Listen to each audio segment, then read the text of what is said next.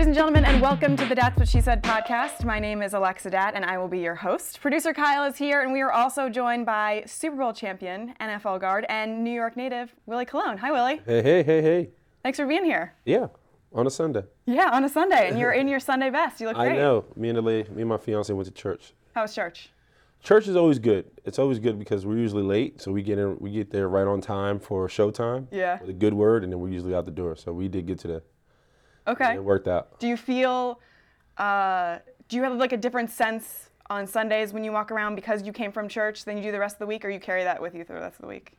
No, I feel like I go into church like feeling like, oh, man, I'm coming to get the word, kind of get my blessings on, and kind of regroup, and then as soon as we have brunch with the family, we're right back to cussing and being devil. So it's, we enjoy church and we have a great time, and me and my family definitely believe in the Lord, and it's a good time for us to come together and kind of just say thank you. Well, I'm sure a lot of the things that we're going to talk about today are influenced by your faith. Sure. So let's start with your roots. Black Puerto Rican from the Bronx. You are literally so New York. I'm extremely New York. That is like super New York, right? And so when I go to Google you, though, right.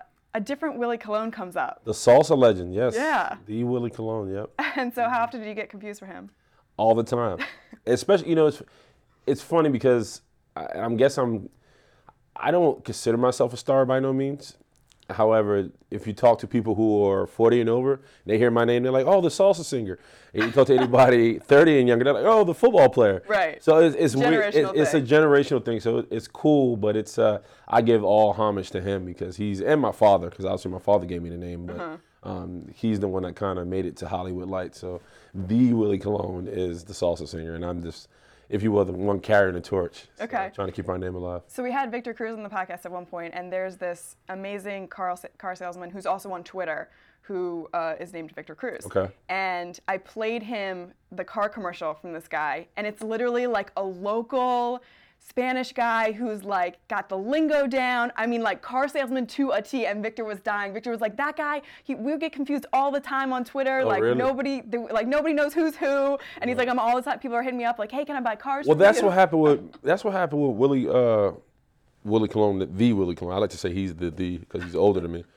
But I was on Twitter, and he reached out to me. And so me and my lady was laying in the bed, and I'm like, do you think somebody's playing around? Could this be really the Willie Colon? And he was asking me because he heard about me having knee issues, and he knew that we shared names. His family were supporters of mine, and fans of mine. Mm-hmm. And I'm like, is this who said? She's like, yeah, this is my number. He gave me his number, and I called him, and we talked for like an hour, and I gave him some tips to a doctor that I was seeing, and he ended up going to see the doctor, and we ended up having dinner the next week. Oh, my God. And we went to you guys are best friends. But this is a story. So we went to a Spanish restaurant. I think it was on 105th. Mm-hmm. Really good Spanish restaurant. And my family's there, and I walk in. And so the waiter's like, oh, Willie, this is Willie Colon. And the manager's like, no, that's not Willie Colon. So they're like, no, that's Willie Colon.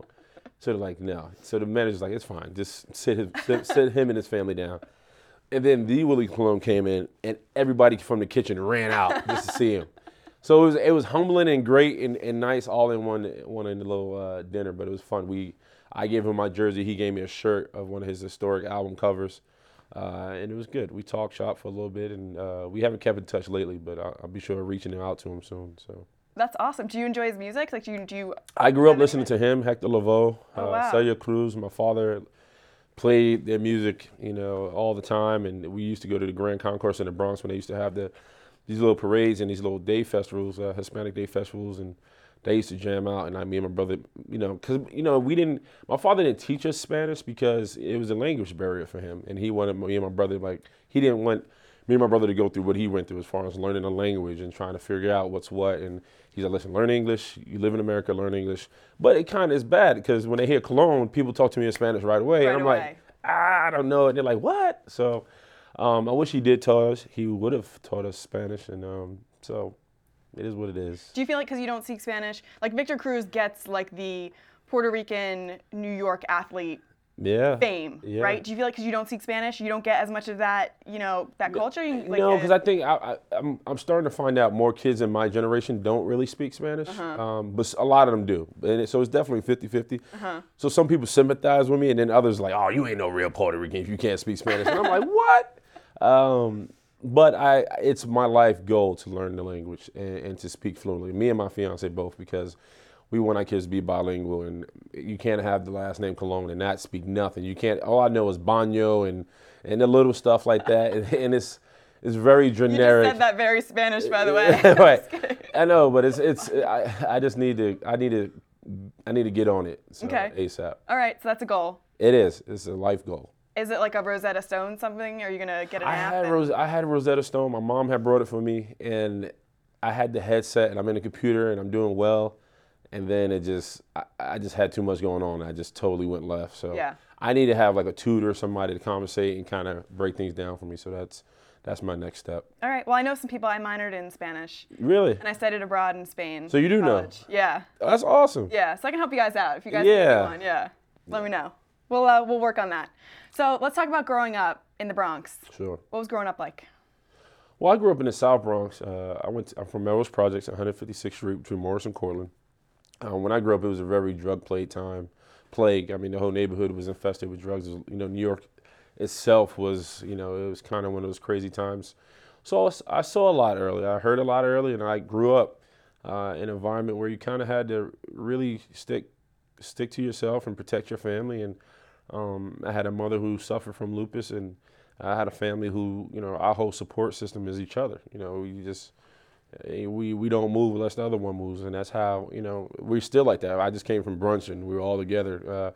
So that's how I survived, because of my family. And the Bronx was a tough place. I grew up fighting, and I played sports and everything that came along with being into projects, if you will. I was a part of that culture, and so it made me who I am. How did you get into football originally?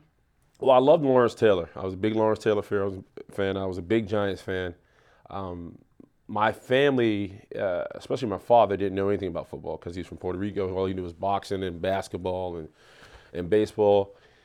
So coming to him, asking and he loved sports. He was a guy's guy, but he just didn't play it. And so me and my brother, we was like, we want to play football. And he was just like, well. And especially it was tough because now, they have the Harlem Jets. They have a lot of other Pee Wee programs. They didn't have that when I was growing up. So it was just basketball. And then when I got to high school, I was like, I'm playing football. Like I was just the most aggressive human being on the court at all times. So my father was like, we got to get a helmet on your head. So freshman year, it started there, and it kind of took off. And Cardinal Hayes is where you went to high school? Went to Cardinal Hayes High School, Yeah. ran the Grand Concourse. Then later on to Hofstra University in Long Island. And I was drafted by the Pittsburgh Steelers in the 4th round. What was high school like for you? Because you want to play football. You played basketball your whole life growing up. Right. You want to play football. You're kind of making this transition, and you're going to a very football-oriented high Sure. school. What was that like? What were the guys like? How was coach and everything like that? I feel like kids today are so spoiled because I can remember, first of all, I missed freshman orientation for football. Okay. I think the first week of football, I walked to Coach Jensen. I walked up to him. I was like, I want to play football. And he was like, he looked up to the heavens like, thank God, like, who's this kid? And he was like, well, you got to have a physical. You got to sign. You just can't just show up on the field. There's things you got to do. So I'm like, fine, I do whatever I need to do. And and he was like, well, we can't give you your pads right away. So I was like, why? He was just like, one, because, we got to make sure you're in shape. We don't want you to die. You got to go through like a conditioning test. And I was like, oh, okay. Uh-huh. And so I go into the field, and my mom had brought me this navy blue sweatsuit from top to bottom and these sneakers. And Like a blueberry. yeah, I look like, the beginning of Police Academy when they're all working out in the field with Mahoney in them. And so the rest of the team's out there, and they got helmets, and they're jogging and running. I'm running around doing all the calisthenics stuff with them. And they start doing up downs. Up downs is pretty much where you jog in place, hit the floor, and get back up. And That's like from the military. right, Yeah. and it was very much like that. And I'm just getting after it. And my coach was like, "All right, you're fine. Like, get this kid a helmet and pads." And it just took off from there. And then my brother was right behind me, and then my other friends, and we had a good time at Hayes. I had really good coaches. After playing in high school and college and then in the pros, do you look back at high school and kind of like, yearn for the glory days of football, kind of when it was a little simpler and not as, complicated and not as, it wasn't your entire life in terms of, your profession and you rely on it financially and stuff like that, where, maybe it was just kind of you getting into it, so it was a different world for you? No, I think I'm a purist. I just honestly loved football for football. Okay. And I blow people's mind all the time when they ask about my draft story. I was like, I didn't really think about the NFL. I never played football thinking about the NFL. Like college was my NFL, because I grew up watching the Big Ten. I grew up watching Nebraska and Miami, Michigan, when football was just put your hand in the dirt, get after it. I was just so entrenched in that, and I loved everything about what football gave to me, because it was a chance for me to, one, stay out of trouble, two, kind of have freedom of expression and be myself, and kind of be around guys who love the sport just as much as me. And I tell people the wildest stories. Growing up in the South Bronx, it's Hispanics. It's a Hispanic neighborhood. So we would play with kids that were fresh from the Dominican Republic and Puerto Rico, who would line up in like soccer cleats and gold chains and throw a T-shirt over their pads and be like, "All right, Papi, let's go." And just to see the guys that was just ready to play because they just love the sport. And so I've always embraced and cherished that moment of when that Sandlot mentality, like, hey, it doesn't matter about the lights and the helmets and the cleats and the Twitters and all that. It's just like, hey, roll the ball on the floor. Let's just have a good day. And so I've always cherished that. So you stayed local. You live in Jersey. Are you friends with any of your boys from high school still? Yeah, I'm a couple guys I'm still really close with. I just had dinner yesterday with one of my good friends. He's a Rasta, converted Rasta. Whoa. Jason Thigpen. And he's an IT guy. He's extremely smart. Like, he's brilliant. I didn't know he was that smart until after, until we got into adulthood. And he's one of the guys. I'm still close with a couple guys, though. Okay, so from high school, you go to Hofstra. Hofstra, yeah. College in Hofstra. Bronx to Long Island. Yes. You were recruited by several other colleges. Why did you decide to stay local? Well, my mother had lupus, and at the time, she was struggling with lupus, and I didn't. I had all intentions, honestly, to go to UMass. I was going to go to UMass. And then Hofstra, they was like, hey, we want you, we love you. We want you to come right away. And then it became the balance of two. And for me personally, I didn't want to go to Boston and something happened to my mother and I wasn't able to get to her. Yeah. I just knew if anything happened, I didn't have a license, I didn't have a car, but I knew I could jump on the train and be in the Bronx in an hour. So that was, I felt like if anything happened to her and I couldn't get to her, that would have been bad for me. So I needed to be close, and I was able to have a great career. And how was Hofstra for you? Hofstra's great. I played with Marcus Colston. Yeah. I played with DeVal Ellis. Stephen Bowen, who just played with me on the Jets this year. He just newly retired. So I played with a lot of great guys. It was a special time at Hofstra because the couple classes before us were really good, and there were guys who were kind of passed the torch. And at the time when I got into Hofstra, it was the Atlantic 10, and then when I was, I think, to my senior year, they converted over to the CAA. So it was a changing of times, but D1AA football and lower tier football is the foundation of sports. Yeah. I mean, it's very much, those guys who come from these small schools, they don't know nothing but, meat and potatoes, go to work. They don't have, now Nike and Under Armour is blowing up. But, back then it was, hey, what you had is what you had. And you just went to war with it. And then you took pride in it and you cherished every day in your cleats. And we didn't have the luxury of Penn States and Alabama and everything that comes along with being a D1A guy and a big-time guy. So I like to see the small school guys win. How would you think you would have handled that, big-time mentality with the bigger school plus, the recruiting and all of the endorsements and stuff like that? I would like to believe I would have had the will to made it. I don't think the only thing I probably second guess myself, and it was the ability to probably stay as focused because, you go to schools, you can be the best guy in your position, but there's like 5 guys ahead of you who's been waiting for their chance. So, right.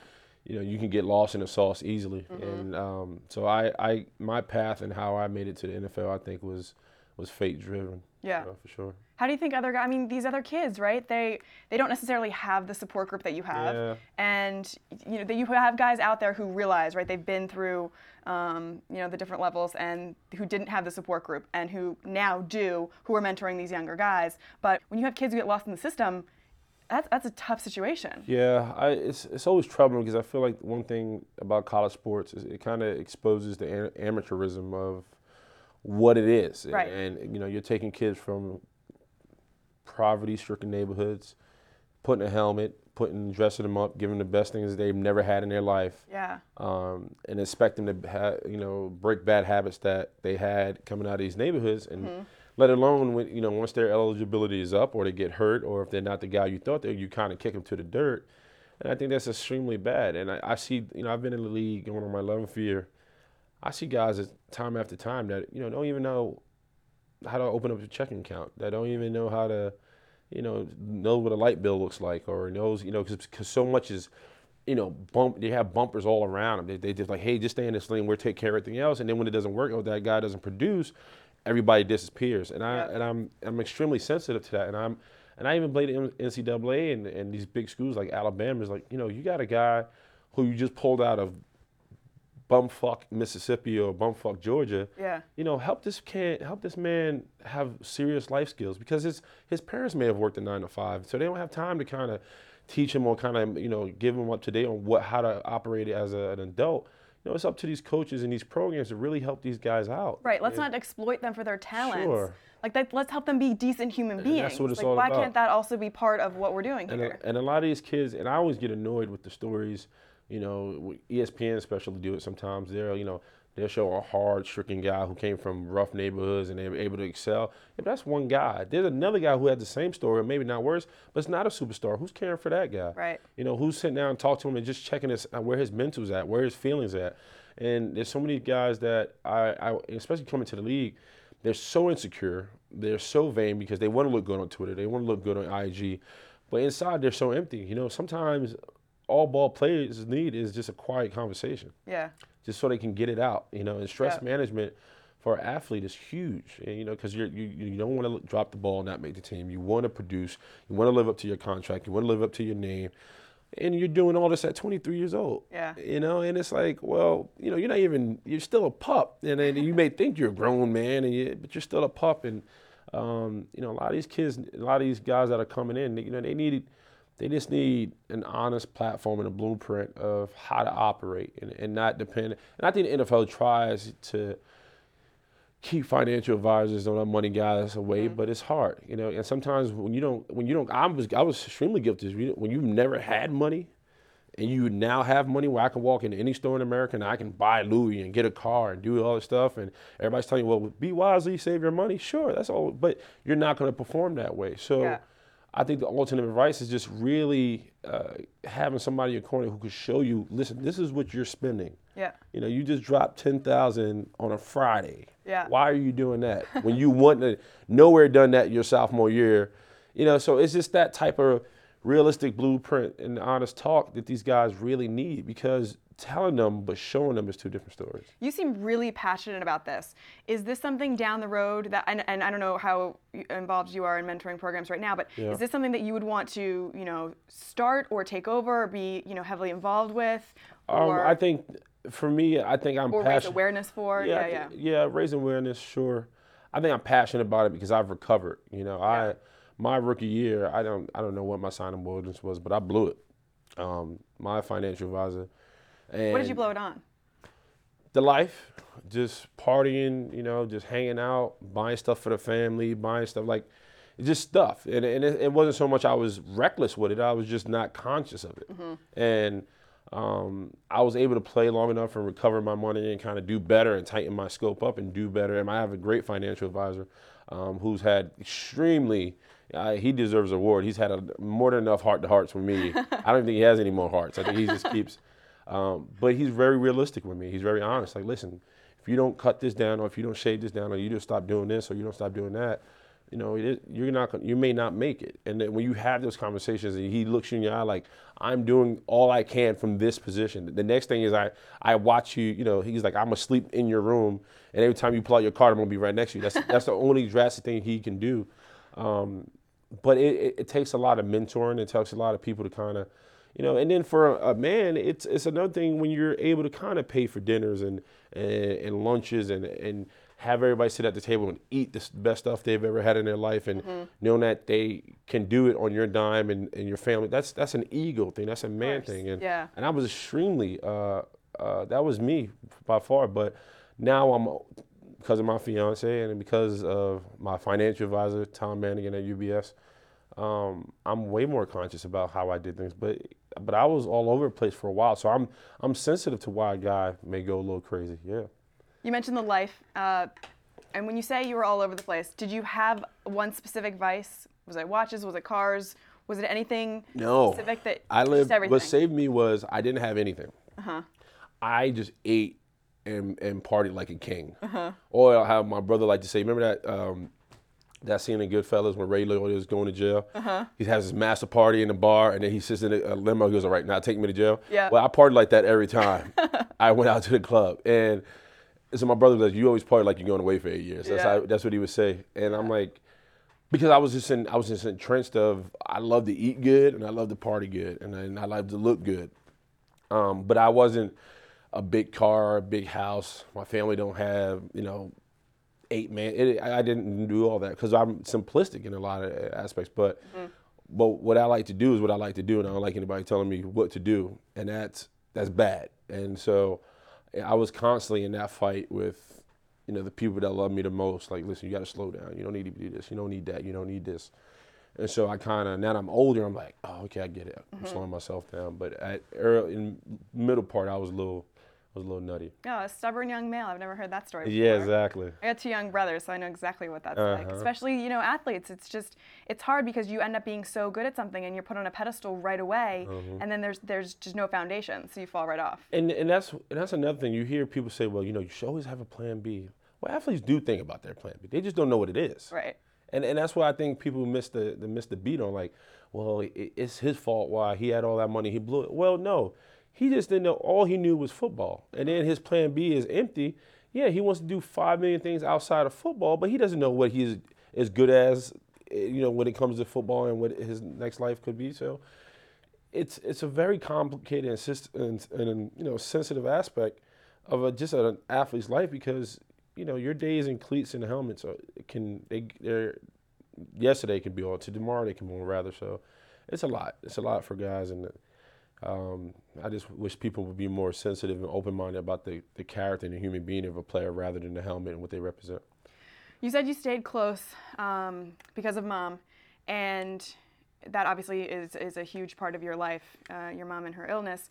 Do you ever have any sort of situation in your head where you think, if Mom were healthy and everything went different, I would have gone somewhere else for school, I would have gone a completely different experience. Instead of staying local, I would have wanted to experience other parts of the country or, a different college. Yeah, I think for me I probably would have went to UMass. I didn't go on to play for big school because I had bad grades, and that's one of my biggest regrets in life. I had bad grades too. Yeah, I'm embarrassed sometimes of it because all it was turning in homework. I know. It wasn't about passing a test. It really isn't that hard. It really, not that I was hard. just so anti-school. I didn't like being confined. I didn't like, I loved sports. Football kept me in school because I struggled with the thought if I would have made it all the way through if it wasn't for football because school didn't motivate me to go. Yeah. All I know is my mother she was like, listen, I'm paying for school, you going to school. Because I went to a Catholic school. She was like, I'm putting my hard-earned money rather, and you're going to Catholic school, and you're going to get the best education that I can afford. And but for me, I didn't care about that because I was selfish. And, I thought I was the man. I was playing basketball, I was playing football. I had girls, in my head, I was Dion in high school. And, but I wish I would have took my school so much more serious. I really do. It bothers me to this day when all it takes me to sit my butt down 20 minutes at a table and just do something, whatever was asking me, but I didn't. Is there anything from those high school days, like reading-wise or, education-wise, that you're into now that you got into later, like, books or a subject that I try to read more.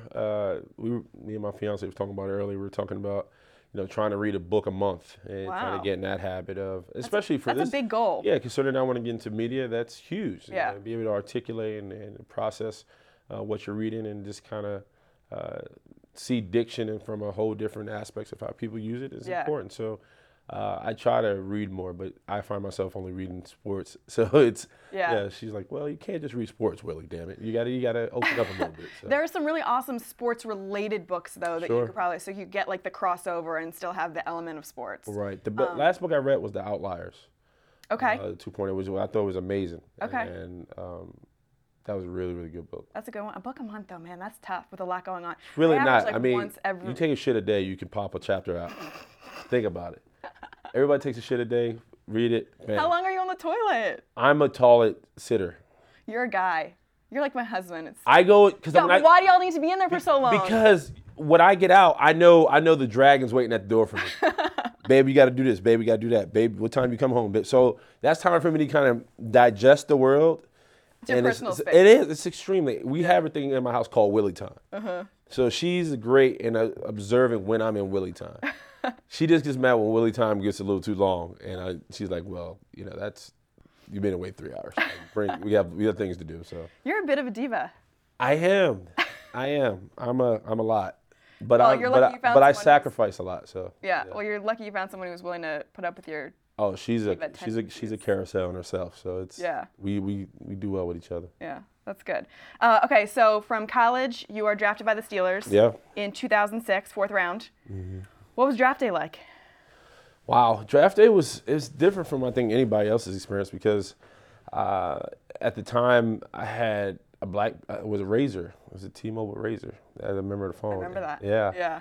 And I was staying at my quarterback's house, Bobby Suck, who lives in Westbury, Long Island, and I just wanted to get away from the place. And I went to my sister's house, and it was blazing hot. It was just a hot day, and I slept on a leather couch, so it was rough. And so I watched day one of the draft go by, and day two comes along, and a lot of teams that I thought I was going to get drafted to, like Miami or Buffalo, I really thought I was going to go to Miami. And So in your head, you're thinking you're going early rounds. I'm thinking I'm going third. Okay. Yeah, I saw myself going third. Okay. Best picture ever had. Top. That was the dream. Third round. Yeah. Whatever. And I wake up that morning, my phone doesn't work, and I cannot figure out why. Like I charged it. Your agent tells you have a landline, and I remember the landline that I had gave him was at the house I was staying at, so they didn't have my sister's landline. So I was freaking about that. Oh no.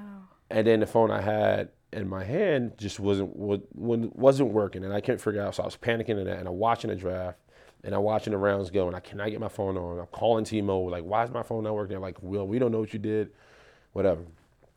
And all of a sudden, the Bills draft, and the Steelers are up, and my phone miraculously turns back on, miraculously. And so my agent calls me. He goes, "What are you doing? I've been trying to catch you all morning. What's going on? The Cowboys are going to give you a call." So I'm like, I blew it, bang, whatever. So I put my phone down on the kitchen table, and my sister has a terrorist in her house. And I just look over the balcony, and my phone's, the old school ring. And, my sister picks it. She's like, "What's 412? What area code is 412? I was like, "I don't know. Pick it up." She's like, "Hello?" She's like, "Maybe we talked to William Colon." And it was Coach Cowher. Wow. And he said, "Well, we're thinking about picking you up right here. What do you think about being a Pittsburgh Steeler?" I'm like, "Yeah, sure, And I turned around, I saw my name go across the ticket, and I just dropped to my knees. Yeah, and just cried and cried. And my sister's crying, and my brother-in-law's crying. And it was just, because so much took, for me, I was just like, after I graduated, I was like, all right, I'm going to get a bouncing job.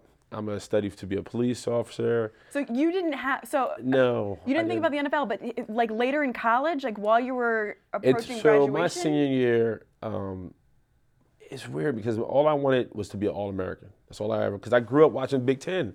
Right. So they used to always show the All-Americans. So those the prize guys. So I was like, wow, I want to be like one of those guys one day. So when I got the All-American nod, the Walter Camp All-American nod, I felt like I won. I was like, all right, I can go off and do what I wanted to do. And my coach, I think after like my last game, he was coming out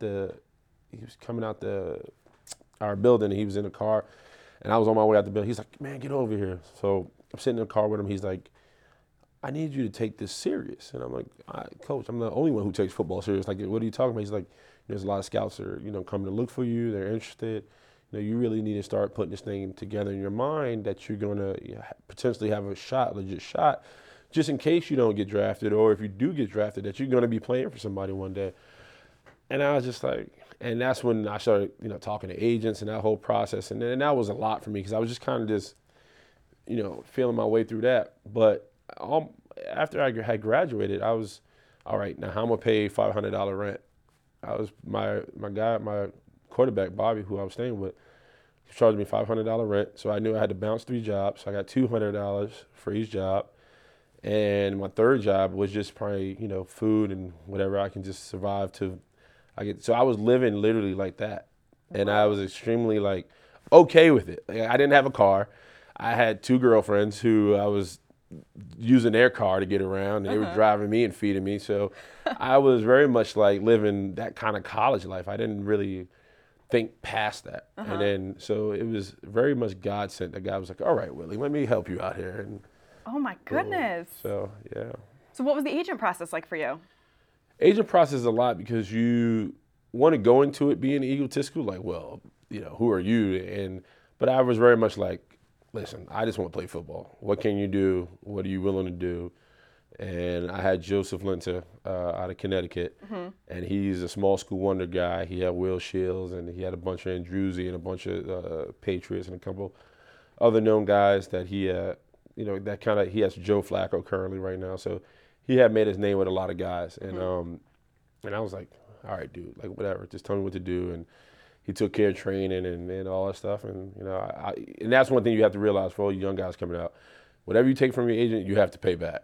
There's no such thing as they're looking out for you. If you borrow money, you got to pay them back. The hard part is sometimes it feels like they're looking out for you. Do you know what I mean? But you got to just realize that they're it's a business, and they are your agent. And you forget, and then you're like, oh man, now I have to pay you almost a lot of my money. Yeah, damn. 10. If you spend 10 racks of that money, yeah, you got to pay him back. Yeah. And if you fire him, he's definitely coming to get it. He's going to come to get it regardless. So, yeah. Yeah. Okay, so drafted by the Steelers, and you win the starting job at the end of your first season or into the second season? You win the starting. Well, my second season, I got the nod. Going into that OTAs, that spring season, yeah. You knew. Yeah.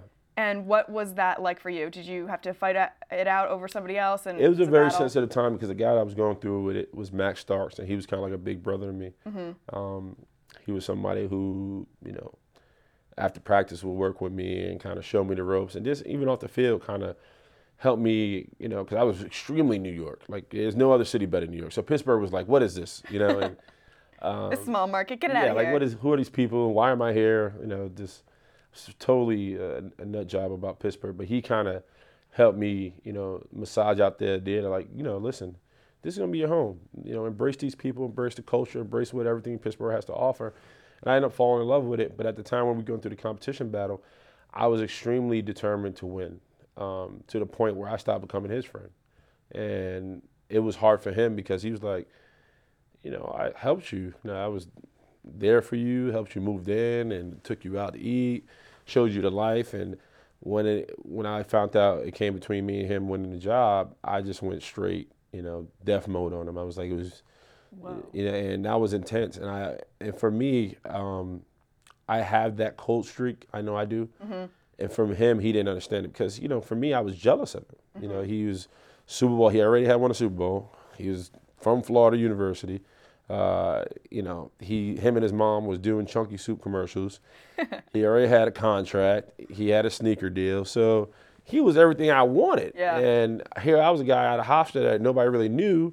They knew I was a New York kid. I was tough and scrappy, but that's all they knew about me. So I was extremely selfish and trying to appease him by any way, because in my mind, it was like, either you're eating or I'm eating. Well, right, because doesn't in part of your mind say, I have to shut this friendship down because I'm competing with you, and I don't want it to seem like, I'm being a bad person to you. I just have to, you literally have to put a shield up. That's exactly what happened. And for him, it was tough because as the battle was going on, it was noticeable that I was coming ahead and down to the wire. What was the age gap between you guys at that time? A year or two. Okay. Yeah. So he was like, damn, I helped you out. Now you're turning your back on me. And I was like, I got to eat. And I was Survival like, mode. I'm not going back to this $500 rent and no I car. can't be a bouncer Yeah, I'm anymore. not bouncing. I'm tired of the street fights. I was extremely hungry. I just really was extremely hungry. My mindset was kill or be killed, and then after I, won the job and kind of got the nod, it was hard for him because he ended up getting benched. Right. And he didn't really get back in there until the left tackle got hurt, which was Marvell Smith, and then he kind of got the role, his role at left tackle. So it was a lot for him because he was the pride of Pittsburgh. He was everything. He was in the orchestra. He was on this board. He was kind of like the face in some aspects, and it was hard. Did let's go back to you being a bouncer real quick.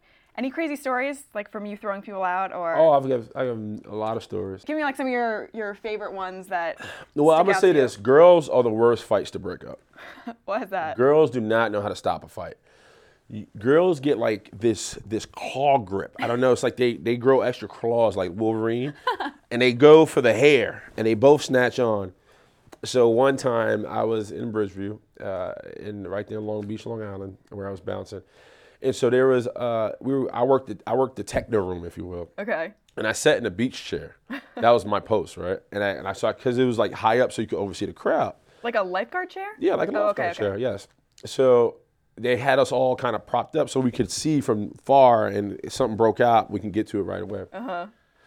So I'm in my chair and I'm looking, it's bom, bom, bom, bom, and everybody's going crazy.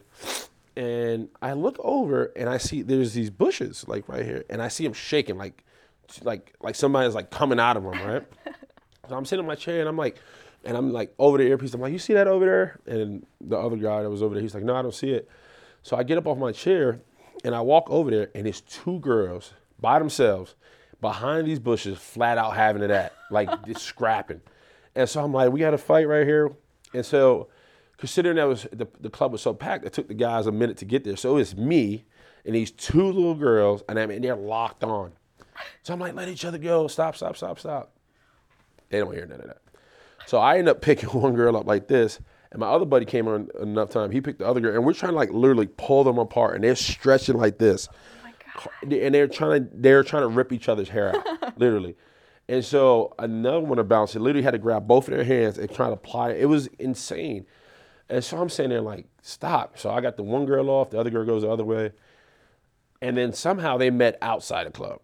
And it turned into a rumble tumble fest. Oh, and girls, like guys, you like bang, bang, bang, bang, what talk on mess. All right, see you later. Girls, no. They a lot of emotion going on there. It was fiery. I don't know what they had going on, but I hope they squabbled it off. It's over. My favorite bouncer story from when I was in college was I was a little bit of a shithead, right?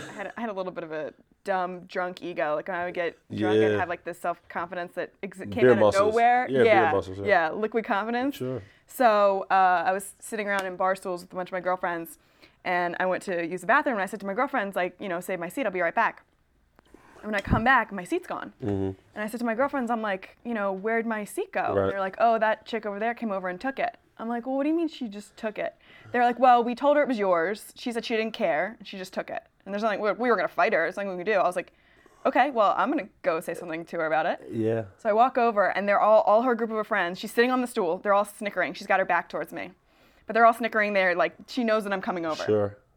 So instead of saying anything or fighting her, I just pull the stool out from under her, and she falls flat on her ass. No way.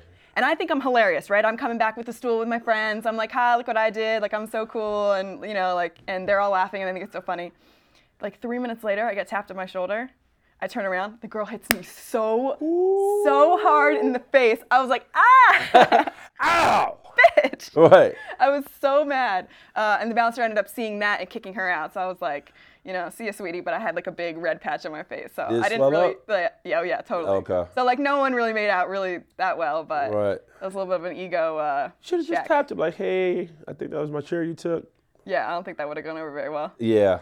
You just felt like I'm just getting this chair back. Yeah. Yeah. I just wanted to try and, show off my. Every action has a reaction. That's right, exactly. So I got it real quick. That was my karma. Any fighting? Did you ever do any fighting? Yeah. Yeah, a lot. Yeah. Yeah. Winning all of them or no? Did you ever get beat up? I've been put in some tough situations. I don't think I've ever got stomped out or nothing like that. Right. I've been had to take 2-on-1 before. What are you guys fighting over, girls? No. Most of my fights have been because of bouncing, and Really? yeah. Fighting on the football field too, or just bouncing? Oh, I'm known for fighting on the football field. I'm always fighting on the field. Yeah. Just because, my role and identity I've kind of, taken on was being an enforcer. And when I was at Pittsburgh, everybody knows Ben makes $100 million. Right.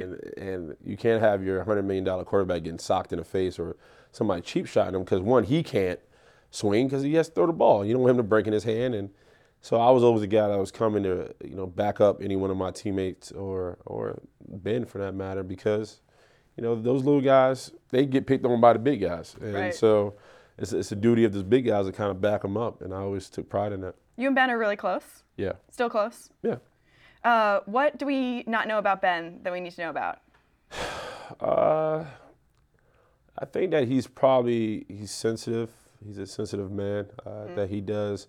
I think, because of his role and who he is and everything that comes along that he's built up, that people don't realize that he does care what people say and how they react to him. He's a father of 3 now. He's totally changed his shell. And he's a Christian man and he cares. Mm-hmm. And I think, there are hurtful comments that you see, rapist burger and all that other stuff, it's tough because he has a daughter. He has 2 sons and they're going to be biggins and they're going to have to one day Google their dad and that pops up. So it's tough to swallow and see him go through that because I know he has a beautiful family. Yeah. Beautiful family. Yeah. And I know it hurts their heart to kind of hear some of the things that people say to him. Did you talk him through any of that when he was going through that, or were you just kind of? Yeah, I was there for him. Yeah. But I think it was so bigger than us. It was so bigger than him. He had to, really change who he was inside and out to get to a better place, and I think he's done that. When you walk around Pittsburgh, are you the man? People notice you, walk up to you, recognize you? No, I haven't been to Pittsburgh in a while. When you were there. Where are they? Yeah. Because how often were you recognized when you would just walk down the street when you were there? Well. And was it different pre and post Super Bowl? Super Bowl's worse. Right. Super Bowl because one of the coolest moments is we were on Ben's plane and we were going to Vegas and they on the billboard said "Welcome Super Bowl champs" and it had our face and I was just like, what? And I remember sitting next to Darnell Stapleton, my right guard, who played next to me on that line, and we were just like, yeah, we made it. And so that was one of the coolest moments. But I think for me, it's just a matter of, I just lived in the moment. Yeah. And I took it for what it was, and I never, I don't ever plan to be the guy at 50 still talking about Super Bowl 43 and at the end of a bar. But why not? That's the because I think pinnacle of your career. It's the greatest thing you could possibly accomplish as a football player. It is, but I think one of the things that I plan to accomplish is being a father.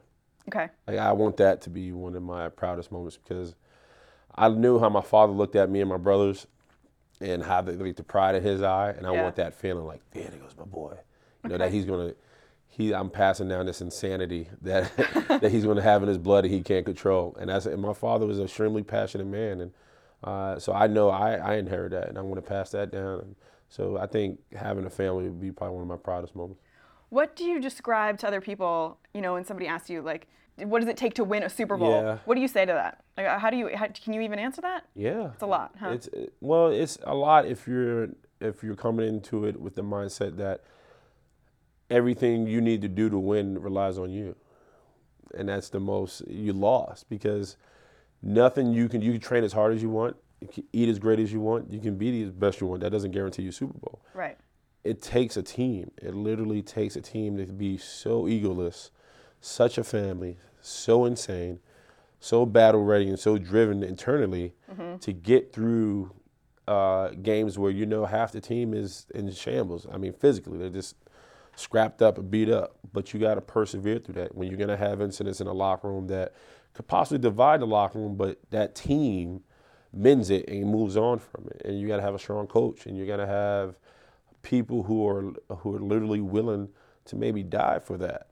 And I mean, taking medication that may put you in some risk, or doing some things that may put you at risk just to suit up on Sunday. So it takes a lot of sacrifice. It takes a lot of, even families, the wives, the kids, they're entrenched because dad may not be there for the week. He's trying to be the best he can or recover just in time to be ready for Sunday. So you're talking about everybody, from front office down to outside the families pulling for one goal. And you got to get lucky sometimes, and you got to be right. You got to be right when you need to be right. And so all that kind of has to manifest and work all on one day, and that's Sunday.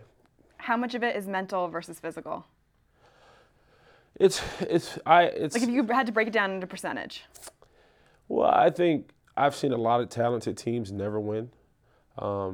Mental is always going to outbeat the physical. And I tell you a story. I remember when I think it was the year we were winning the Super Bowl. We were going for the Super Bowl.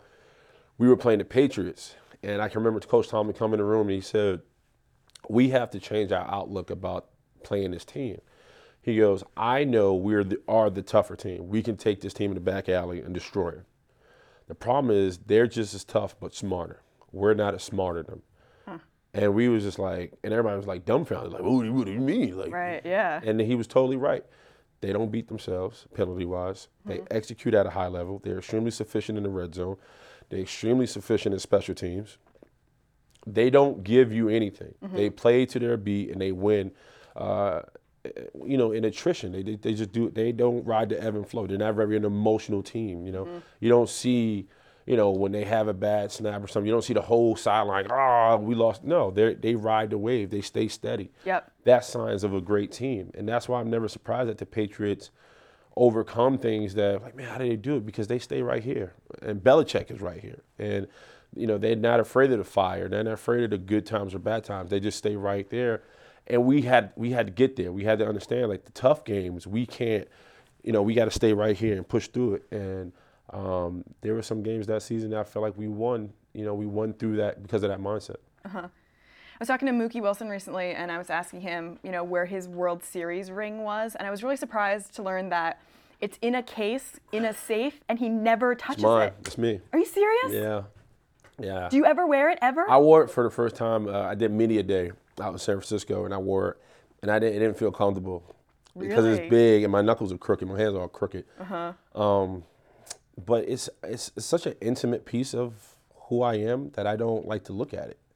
Like it took me It took me a year to watch the game because it was so bigger than me.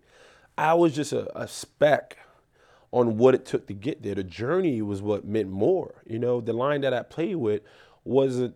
I mean, the start of that season, my right guard Darnell Stapleton came off a knee scope in the preseason to come back for the Philly game to make the team. I mean, his knee was in shambles. Yeah. Ended up making the team.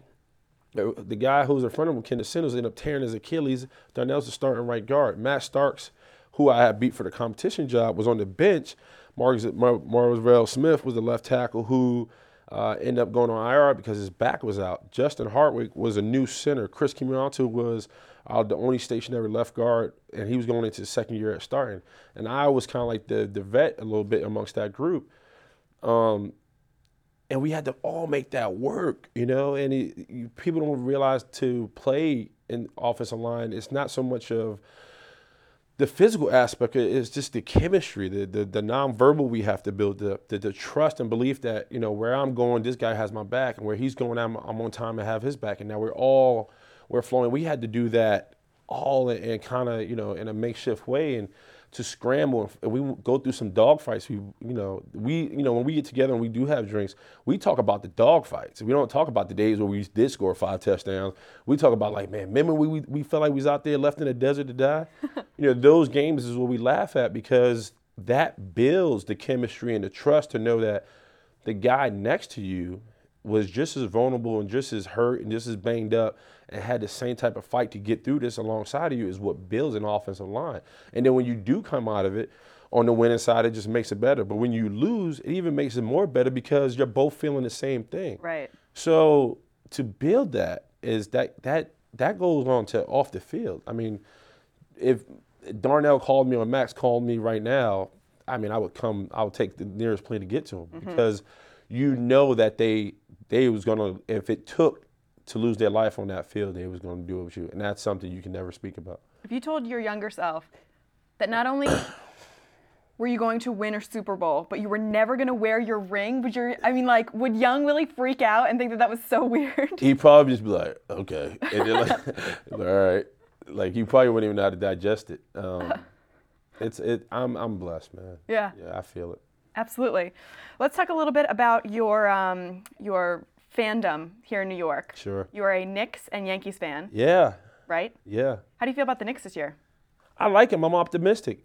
For me, it's what else do we have to look forward to? Does it bother you that 2/5 of your starting lineup are Bulls? Like, essentially, they just took Chicago and transplanted them here to New York. Because I feel like one of the, when they signed on, one of the things I love for what they said, they wanted to be here. Valid, we had to pay him and kind of move mountains to get him here, but they wanted to be here. Yeah.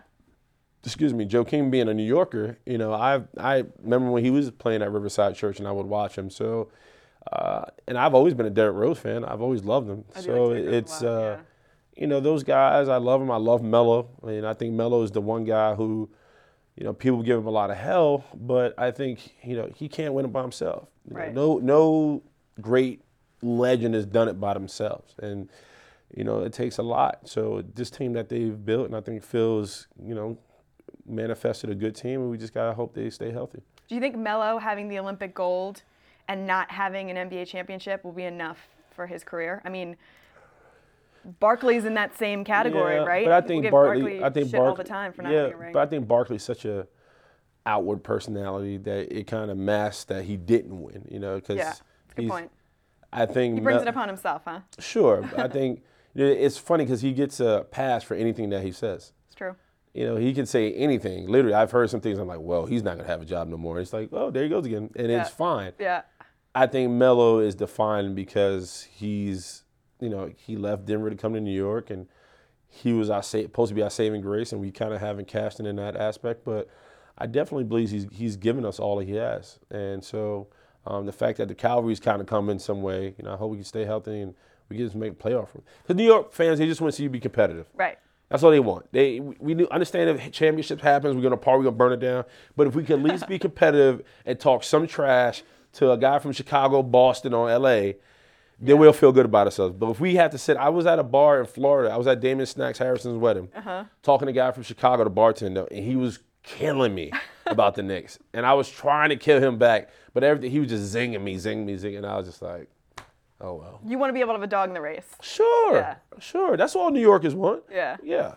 Yeah. That's why we wear the jerseys, the throwbacks. Except when they get greedy, because let me tell you, Yankees fans, you have so many championships, yet when you have one losing season or you're down, the seats are empty. There's nobody up at that stadium. Because we're spoiled. Spoiled, for sure. Smug fans. Totally. Extremely smug. Yeah, so it must be interesting for you to be both a Knicks and a Yankees fan because it's almost opposite ends of the spectrum, at least recently, and in your lifetime. Well, I think the Yankees are a team that they're so historically based.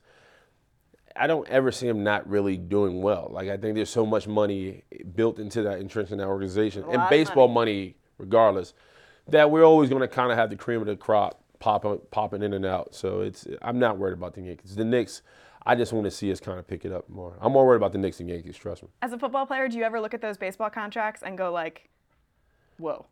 Yeah, I mean, you do, but I think it's just the owners own us. Owners own us, and we, unless as ball players, footballers, if we don't kind of come together and really try to unionize, we'll never have a chance against, the gods, the juggernauts that the owners are. So we got to do better as players. Okay.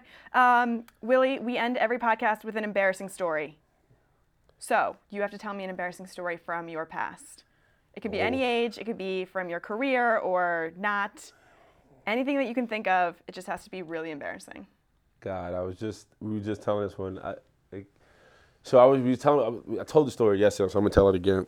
Me and my lady were flying from from New York to LA.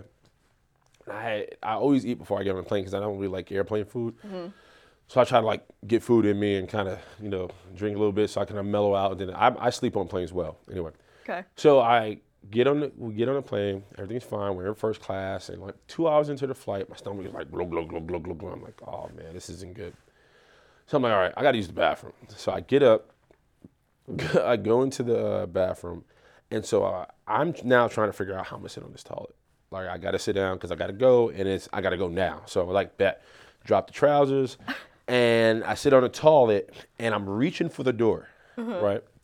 And as I'm pulling it, it's banging against my knees. My knees are kind of poking out from the bathroom of the plane.